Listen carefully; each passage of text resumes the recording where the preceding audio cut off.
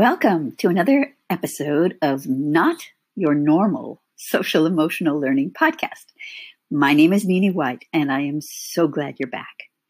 This episode's topic it's deeply personal for me because it is about love.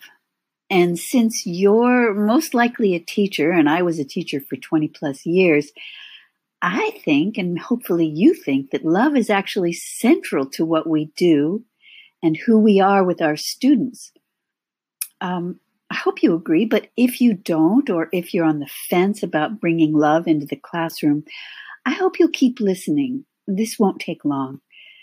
First, I want to tell you a quick story. I was born and raised in California, and to make me even more of a Californian, after my parents divorced when I was a young kid, I spent half of my time in the San Francisco Bay Area with my father and the other half of my time in Los Angeles area with my mother. My California roots go even deeper. I am a fifth-generation Californian, and my two sons are sixth-generation Californians. All that to say, when a great career opportunity presented itself for my husband, we moved our family to a small town in the Midwest. And talk about culture shock. I am not proud to tell you how obnoxiously proud I was of my heritage, my upbringing, and my ever so cool roots. I don't think I was overt about my pride of origin when I shopped for groceries or perused stores for my children's needs, but people were almost hostile to me. Why? I smiled. I asked how clerks were and answered with a friendly tone when they asked how I was. It was weird. After a couple of weeks of living in my new surroundings, actually the unfriendliness was really getting to me. Didn't these people get how cool I was? How much I had my bleep together? Then one day, after yet another icy and incredibly unsatisfying interaction, a fresh thought popped into my mind. Don't you love it when those fresh thoughts happen? What if I changed my mindset? What if I wasn't so full of myself and my self-proclaimed California ultra coolness the next time I walked into a store? What if I opened my mind and heart to the possibility, just for starters, the possibility that the people who lived in this small Midwest town all their lives were just as valuable and interesting and worthwhile and lovable as I was so sure that I was. I thought, well, maybe, how could it hurt to experiment with that concept? Like next time I was walking around or going into stores, interacting in their town. I wasn't going to say anything because what could I say?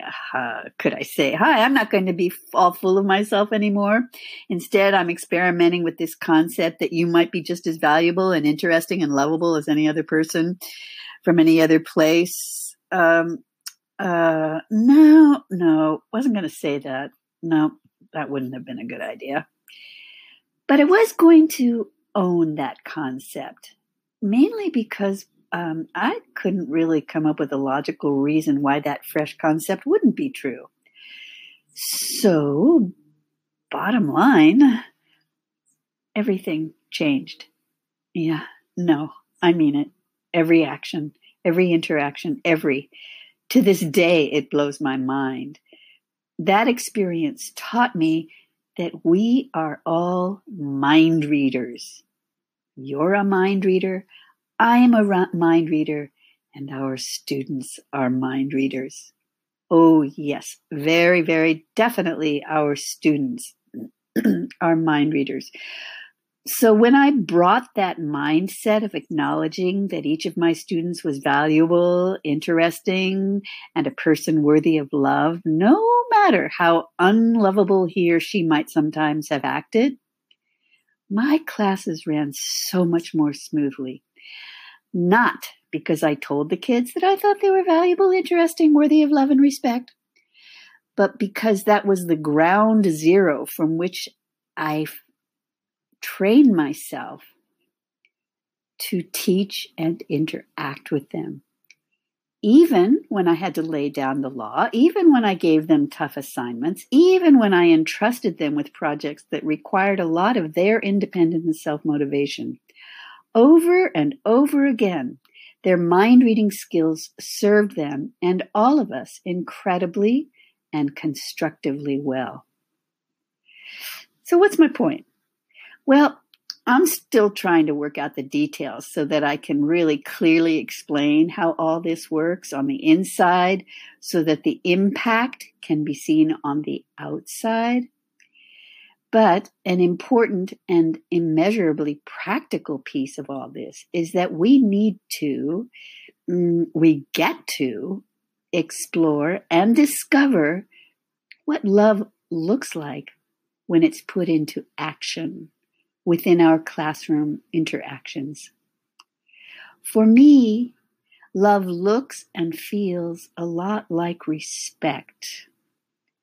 And for me, love looks and feels a lot like trust, genuinely trusting that the best within our students actually wants to express itself, even though their best sometimes can't actually be expressed without our respectful facilitation skills, which really must be rooted in our love and our mutual respect, which sometimes, we all know, takes patience. When I failed at all this love stuff, and I did, and still do, it hurts, but I learned, and I continue to learn how to fail a little bit less each time. I keep learning because I keep trying to pay attention to the signals, if you will, the signals that the mind readers around me are picking up from me. I hope that makes sense. I hope it rings true. I would so much love it if you'd share your thoughts, your successes, and your challenges around this topic of bringing love into the classroom. Really, I would just love to know what's going on for you. Until then, thanks for your attention. Thanks for being here. And until next time, bye.